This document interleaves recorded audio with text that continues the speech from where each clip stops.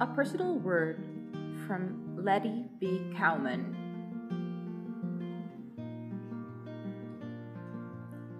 In the pathway of faith, we come to learn that the Lord's thoughts are not our thoughts, nor His ways our ways. Both in the physical and spiritual realm, great pressure means great power. Although circumstances may bring us into the place of death, that need not spell disaster.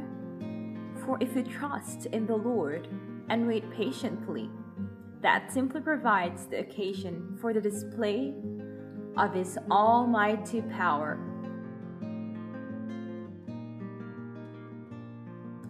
Remember His marvelous works that He hath done,